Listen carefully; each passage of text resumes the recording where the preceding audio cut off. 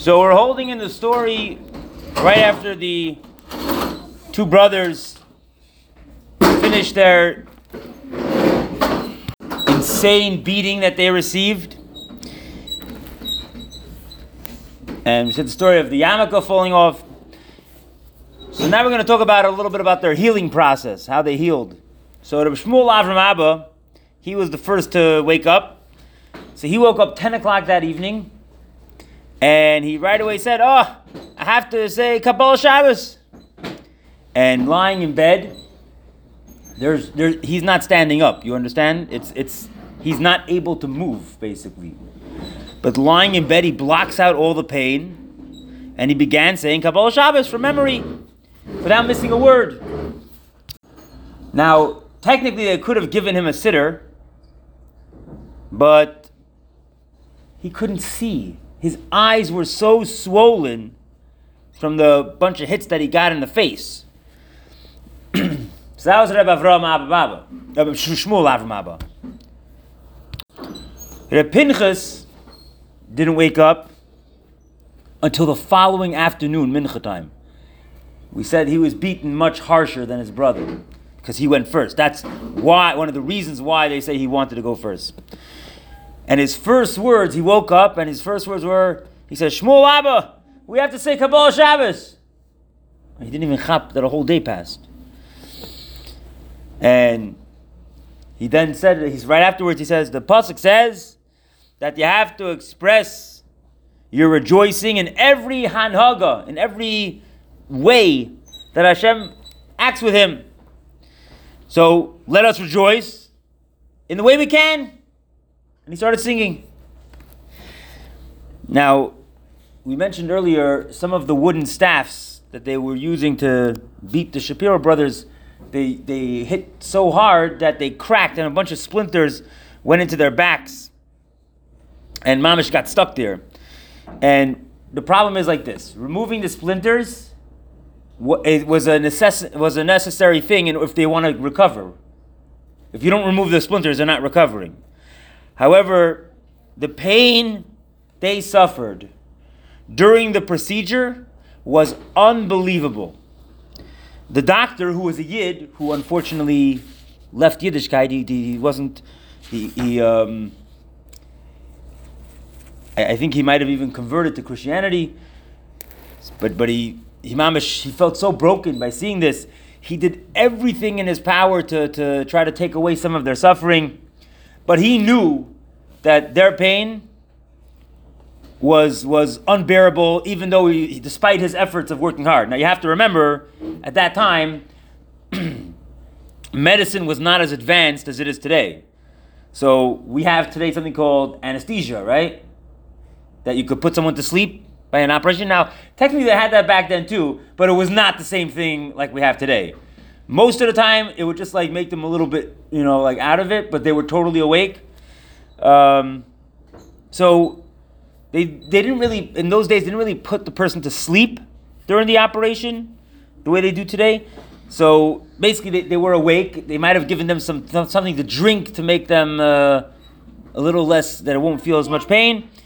And even that was just minimal amount, meaning they couldn't numb all the pain. Now, when the doctor saw how these two brothers accepted their excruciating pain with love from Hashem, and they said, this is the will of Hashem, we're happy about it. He was astounded. He couldn't believe it. He said, where did they get such a power to talk like that? And after thinking about it for a long time, he realized how right these brothers were and how wrong he was in his way of life.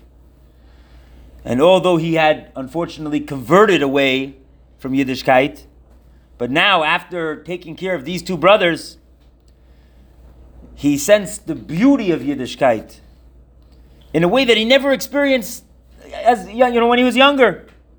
And he recognized what a stupid decision he made when he left Yiddishkeit. And Imamish was having charata, like tremendous regret. Right? Was he so blind that he said, Christianity's better? So even though in many countries in those days that were Catholics, and also in Russia as well, which was Russian Orthodox, that group of Christians. So the way they work is, once you convert, you're converting, meaning a Yid who converts to Christianity is not allowed to go back to Yiddishkeit if he wants to. It's not a choice. So what is this guy supposed to do now? He converted to Christianity, and if he goes back to Yiddishkeit, he gets the death sentence. But he didn't care.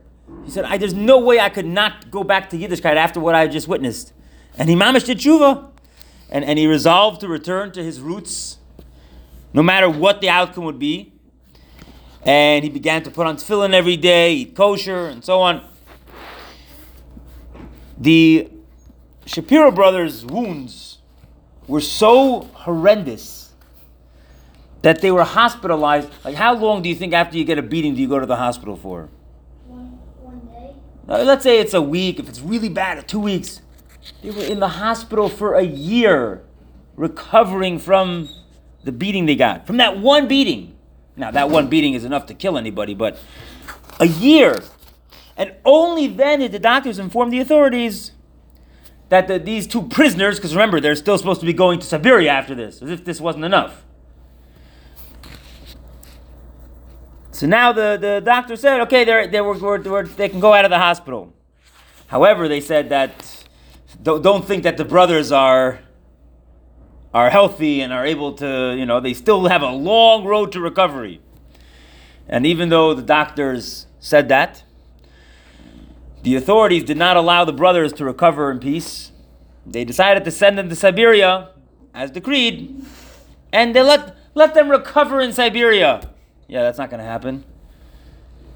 Even though the fact that they probably won't even survive the trip to Siberia, because the wagon's going to be shaking the whole time and it's going to weaken them more. Like we're talking about, it took them weeks to get to Siberia. And not to mention the weather in Siberia is not going to help them.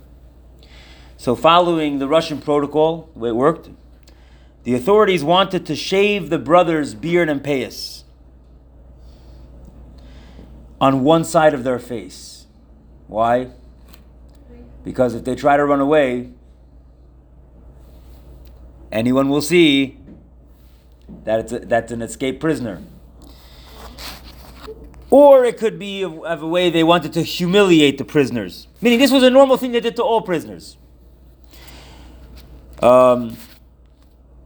So they took the two prisoners to the barber, who normally did this procedure for the prisoners. But the barber said, I'm not shaving those guys' beards. They're such holy people. Forget about it. And they went from barber to barber. We're talking about the Goyish ones too, not just Jewish ones. Every single barber in town refused to do it. Like, we are not shaving these people's heads. It's not going to happen. But the officials were determined. This is the will of the Tsar. And they finally found one greedy barber who was willing to do the job for a large... He said, if you pay me a lot of money, I'll do it. And how long does it take to give someone a cut like that, the haircut? To shave half the face. Let's say it takes 20 minutes, if you take slow. So he wants a lot of money for that. He raises his hand with the razor to start shaving their beards, and his hand became frozen in midair. Paralyzed.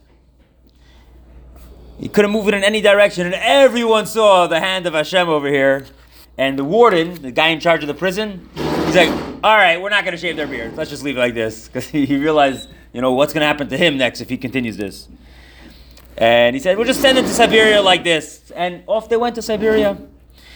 Now, we should note that during this year, they suffered another tragedy, as if they didn't suffer enough pain in the past year. The head of their family, their father, Reb Moshe was the one he was the one in the story that he got the story with the printing press.